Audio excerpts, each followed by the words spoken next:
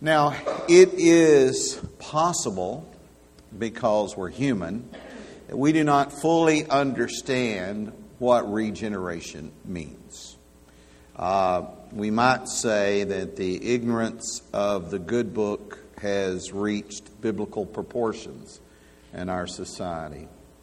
I heard of a United Kingdom supermarket chain that decided it wanted to lecture all of those in Britain on the subject of Easter. So in the London Times press appeared this article which said, Brits are set to spend a massive £520 million.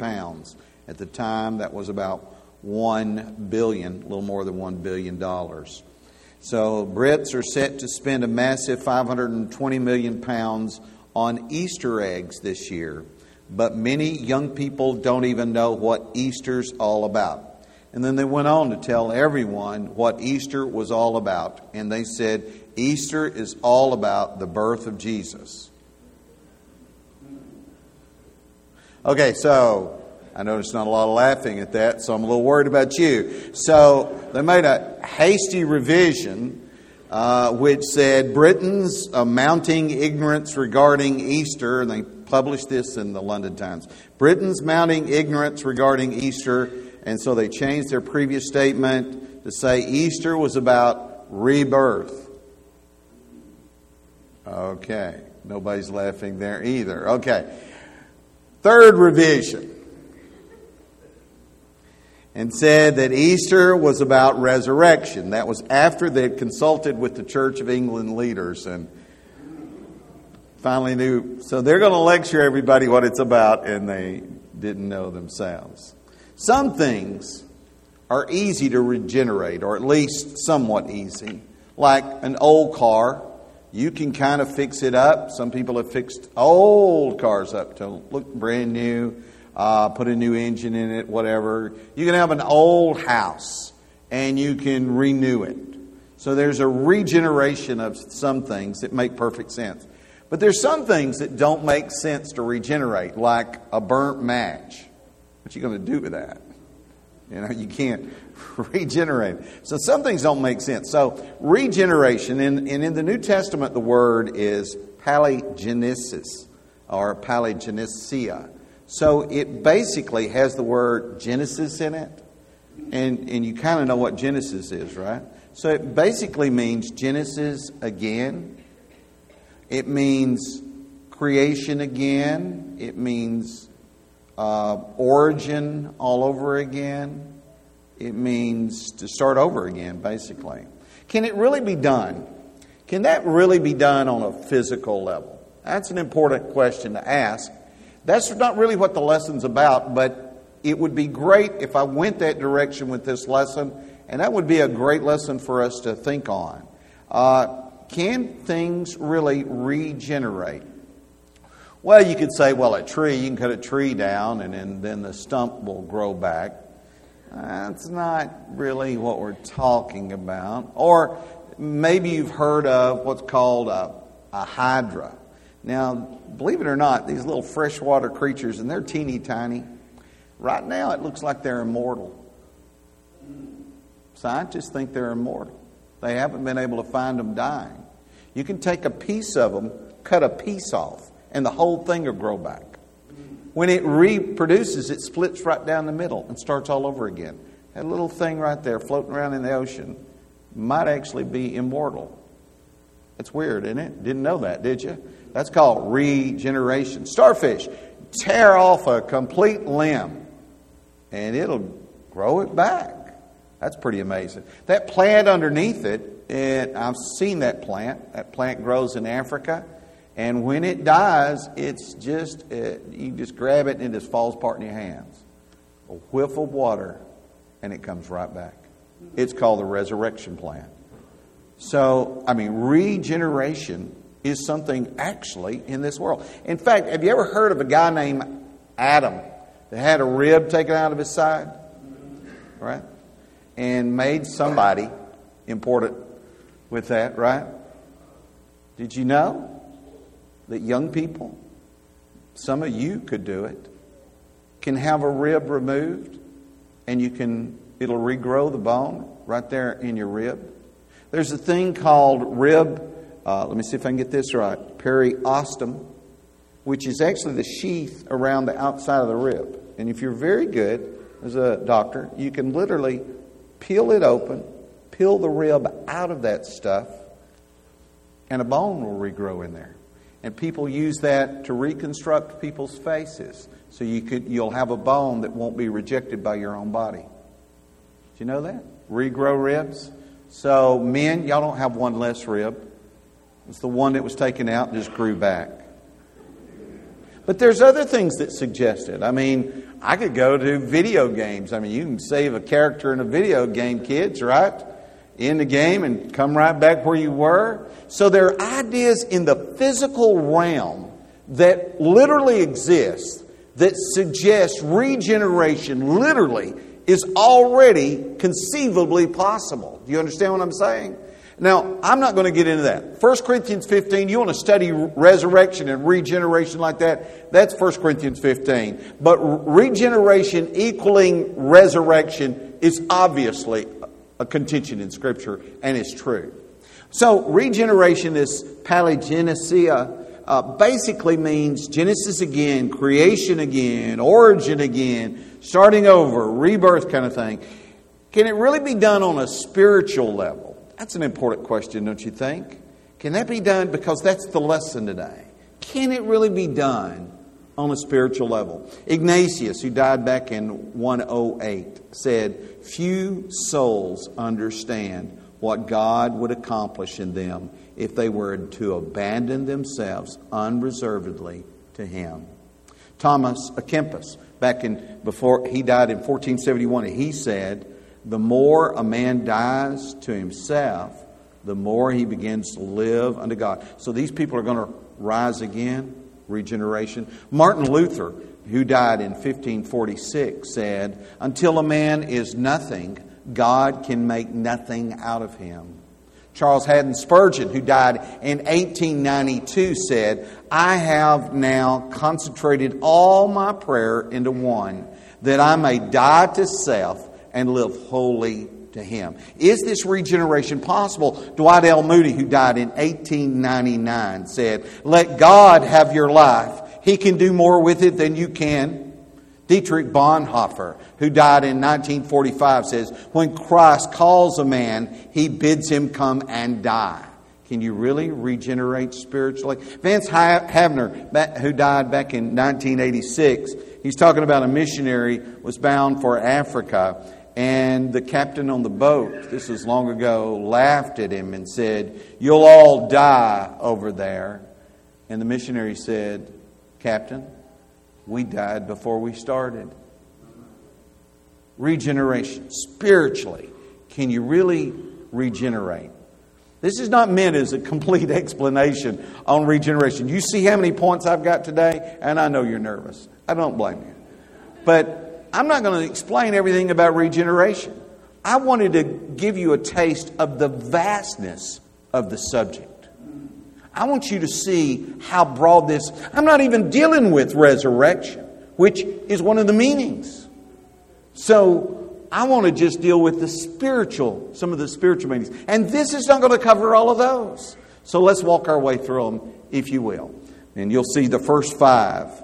Regeneration's purpose is rebirth. John chapter 3, 1 through 7. There was a man of the Pharisees named Nicodemus, a ruler of the Jews. This man came to Jesus by night and said to him, "Rabbi, we know that you are a teacher come from God, for no one can do these signs that you do unless God is with him." Verse 3, Jesus answered and said to him, "Most assuredly I say unto you, unless one is born again," regenerated, "he cannot see the kingdom of God." Verse 4, Nicodemus said to him, "How can a man be born when he is old? Can he enter a second time into his mother's womb and be born?" Verse 5, Jesus answered, "Most assuredly I say unto you, unless one is born of water and the Spirit, he cannot enter the kingdom of God. That which is born of the flesh is flesh, and that which is born of the Spirit is spirit. Do not marvel that I say unto you, you must be born again." You must be regenerated. It's a rebirth. Regeneration's purpose is not only for rebirth. Regeneration's purpose is for the reward. We get a reward in the resurrection. Listen to Matthew chapter 19, verses 23 through 30. It says, Then Peter answered and said unto him, See, we have left all and followed you. Have you left all to follow the Lord? See, we have left all and followed you. Therefore, what shall we have? We're going to get anything out of this? Verse 28. So Jesus said to them, Assuredly, I say to you, that in the regeneration, he's talking about the resurrection there. In the regeneration, when the Son of Man sits on the throne of His glory, you who have followed me will also sit on 12 thrones, judging the 12 tribes of Israel. And everyone, so if you missed out on that group, listen to this. And everyone who's left houses, or brothers, or sister, or father, or mother, or wife, or children, or lands, for my sake, shall receive 100-fold and inherit eternal life. Sounds pretty sweet to me. That's the reward. Third thing, what is it all about? Regeneration's purpose is redemption. In Romans chapter 8, this is a great text because it uses the word creation over and over again, which is that word, the second half of regeneration. In Romans chapter 8, beginning verse 18. For I consider that the sufferings, you want to complain about your sufferings and say, God, why did you allow this into my life? If you were a good God, you wouldn't allow this. You don't understand the premise. Romans chapter 8, verse 18. For I consider that the sufferings of this present time are not worthy. You're not even worthy to bring it up. You shouldn't even bring it up. Are not worthy to be compared with the glory which shall be revealed in us. How is that glory going to be revealed in us? Listen carefully. For the earnest expectation of the creation, that's all that we know, eagerly waits for the revealing of the sons of God. What's he talking about? When we will see you as you really are. Verse 20. For the creation was subjected in futility. That's me and you. Not willingly, but because of Him who subjected it in hope. Because the creation itself also will be delivered from the bondage of corruption into the glorious liberty of the children of God. We'll see what that's really like one day. Verse 22, for we know that the whole creation groans and labors with birth pains together until now. We can't wait to be born again. In a different way. Verse 23, not only that, but we also who have the first fruits of the Spirit, even we ourselves groan within ourselves, eagerly waiting for the adoption, the redemption of the body. That's regeneration. So it is redemption. You say, well, I've already been redeemed. Your body hasn't been yet. Not yet. Otherwise you quit sinning. You still sin, right? That's because your body works against you, right? But in the resurrected body, it won't work against you anymore. You'll have a spiritual body. Number, whatever it is. Is there numbers? There are not even numbers up there. Regeneration's purpose is reconciliation. Look at 2 Corinthians 5, 17 through 21. We're just reading Scripture today, folks. Verse 17, therefore, if anyone is in Christ. You in Christ? Amen? Baptized into Christ? If anyone, that's just talking about the really good ones. No, if anyone is in Christ, he is a new creation. That's the rebirth, regeneration, a new creation. All things have passed away. Thank the Lord, all that's gone. Behold, all things have become new. Is it new today? It's new every morning. Now all things are of God who hath reconciled. He put us back together. Reconciled us to Himself. We didn't do this. We didn't reconcile ourselves to God. God reconciled us to Himself through Jesus Christ. And has given us, those of us who are alive, the ministry of reconciliation. That is, that God was in Christ, reconciling the world to Himself, not imputing their trespasses to them, and hath committed to us the word of reconciliation. So we are reunited with God. That's what regeneration means. But then, have I gone too far?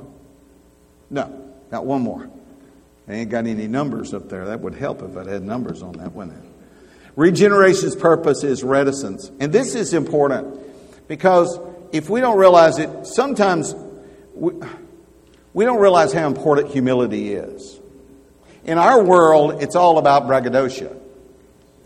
And being self-effacing is quite a great characteristic. Being willing to be quiet about what you've done.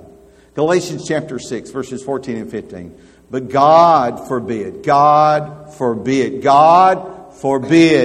I should boast.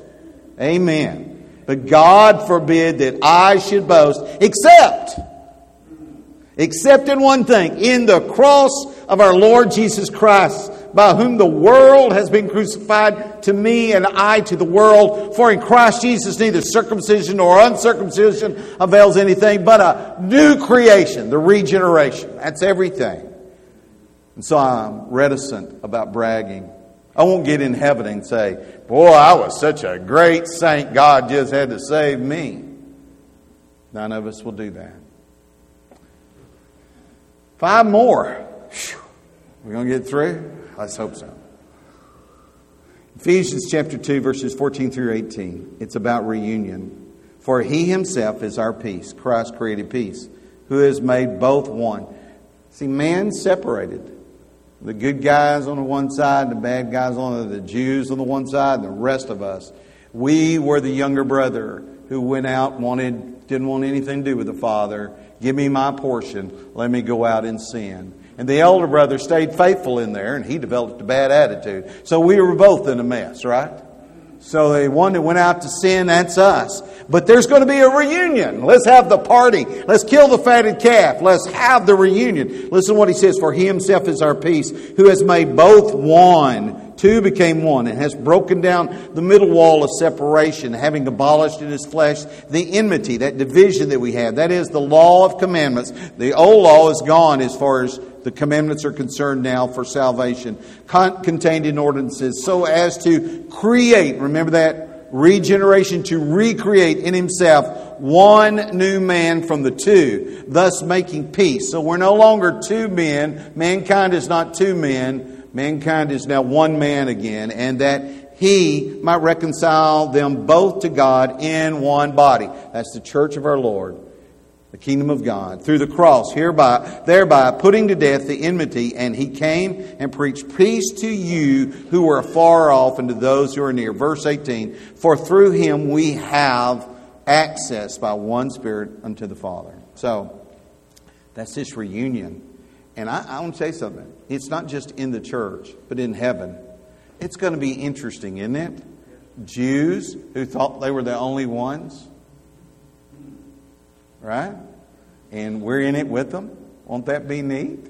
And people of nations that we fought against and killed. And then the two that have killed each other together in the kingdom. Yeah, won't that be? What a reunion that will be. That's the regeneration. Everybody back to one again. There was one man in the beginning. There was one man in the end. And then, regeneration's purpose is not only reunion, but regeneration's purpose is for repentance. In Ephesians chapter 4, verses 22 through 24, it says that you put off concerning your former conduct the old man, which grows corrupt according to the deceitful lust. So, even after you're saved, you have to keep working on this? Absolutely. Verse 23, and be renewed in the spirit of your mind, that you put on the new man, which was, there's that word again, created according to God in true righteousness and holiness. We are trying to put on that new man that we haven't quite got yet, because my body has not been redeemed yet. My soul has been redeemed. My body has not been redeemed until the resurrection. And at this point, I have to work at recreating it. I have to work at recreating it and renewing it. Number 8. Regeneration's purpose is renewal, which is a part of what was just read a moment ago. It was a reading in the beginning. Titus chapter 3, we'll just start in verse 5. Not by works of righteousness which we've done, but according to His mercy He saved us through the washing of regeneration and renewing of the Holy Spirit, whom He poured out on us abundantly through Jesus Christ. This regeneration involves a renewing of the Holy Spirit. God once was with us, and then we sinned, and we weren't with God. But when God's Spirit comes back in, here's the thing. The point isn't just about being forgiven. The point is about God's Spirit living within.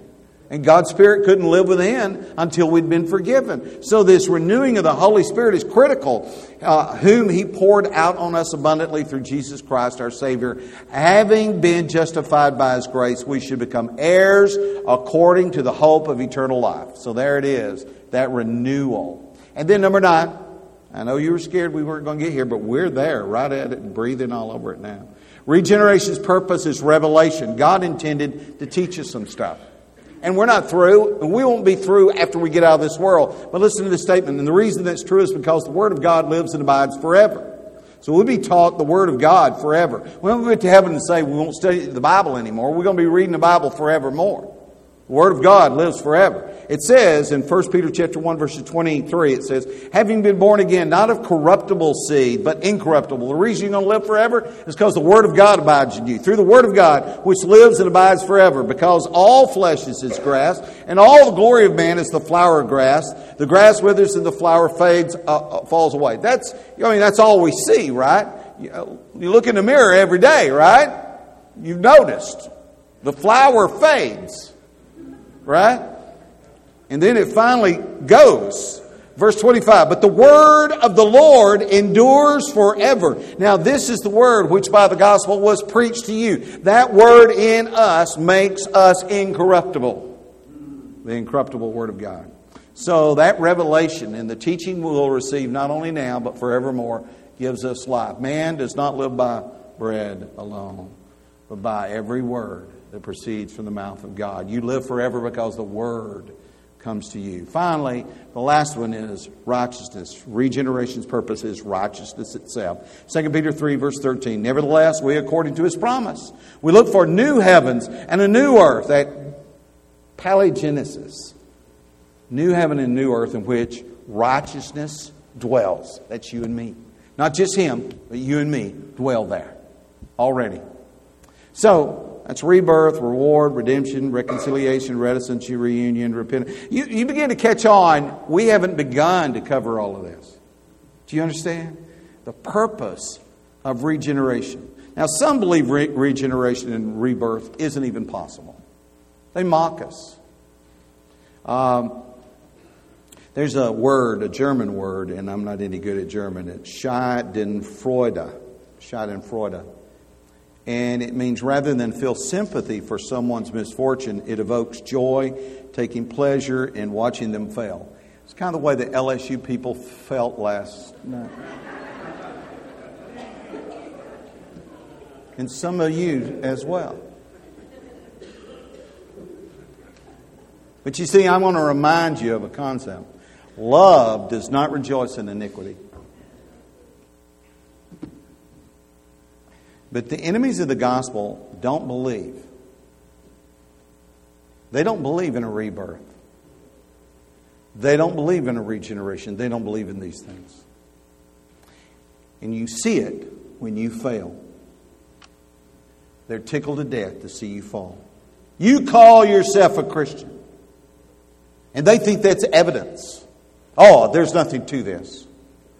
No, that's only evidence that your body has not been redeemed. But it's not evidence my soul has not been redeemed. My soul has been redeemed. I've been redeemed by the blood of the Lamb. Amen? I believe the gospel is the power of God that changes us. But I want to tell you something. We may not be perfect, but we're a lot better than we were. Amen? The world has changed to us and we have changed to the world. We are not about us anymore. The world to us is dead. And we are alive to God forevermore. Now, there was a guy named Adoniram, weird first name, Adoniram Judson. So let's go with Judson, right? So Judson, back in 1850, became the first American missionary to Burma. He went there, back in those days, one-way ticket. He went and he died 40 years later. He went at age 25. And he left in 1812. It took him till 1813 to get there. Yeah, it wasn't like flying today, right? You ride a boat and get out and walk. In 1823, 10 years after his arrival, and all the work he had done in Burma, his congregation was a massive 18 people. 18 people. Then a war broke out in 1824, the Anglo-Burmese War, which was between the British and the Burmese. Because he was an American, they easily confused him with the Brits, right? And so he was suspected of spying. So Judson was imprisoned. He was violently arrested in front of his wife by an executioner who burst in, threw him to the ground in front of his wife, and bound him with what's called torture thongs. Dragged him off to the infamous and vermin-ridden prison of death at Ava. He was at Ava for 12 agonizing months, almost starving to death. A small group of surviving Western prisoners, mainly British, were marched overland, barefoot and sick, to another primitive prison for 6 more months. At the end of the 6 months in that prison called Mandalay, only one British prisoner of war was still alive. That's how rough it was there. He was still alive, and he suffered many brutalities for 20 months.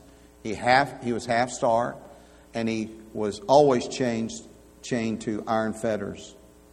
During that time in that foul jail cell, being held for nothing he had done wrong, only there to be a missionary, he was chained to a 32-pound chain that was attached to a bamboo pole in the center.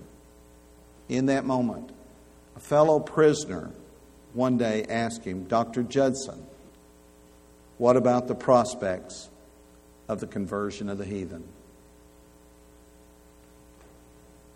And he said,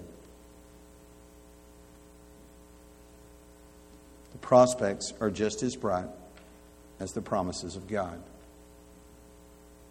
Would you feel that way after all that time? 12 years in, 18 converts, almost killed. His wife died shortly after being released. She fought for his release, had a baby, and she and the baby died. His goal when he went to Burmese, he had hoped that he would be able to translate the Bible into their language and maybe end up with a congregation of 100. He did translate the Bible into their language. And when he died, there were 100 churches with over 8,000 who had committed their life to Jesus. The prospects are just as bright as the promises of God. Don't tell me there's no regeneration. Don't tell me that God's power is not available, that people's lives cannot be changed. Don't tell me there's no rebirth. I'm telling you, I see it before me. Amen? I know it's true, and it could be yours today. It's so simple. If you would believe that there is such a thing as regeneration, that Jesus really did die and regenerated. Do you believe it? He literally regenerated and ascended into heaven, and there his body and him live forevermore. Do you believe that? If you believe that, and you believe that he is our Lord and Savior, then if you're willing to make a commitment to make him your Lord, you can repent of sin, give your life to him, confess his name, and we'll baptize you for the remission of your sins. And that is your regeneration. And you then, your soul's regenerated. You just wait for the resurrection. I'm looking forward to it, aren't you? If you're not ready for it, don't you want to get ready? Won't you get ready?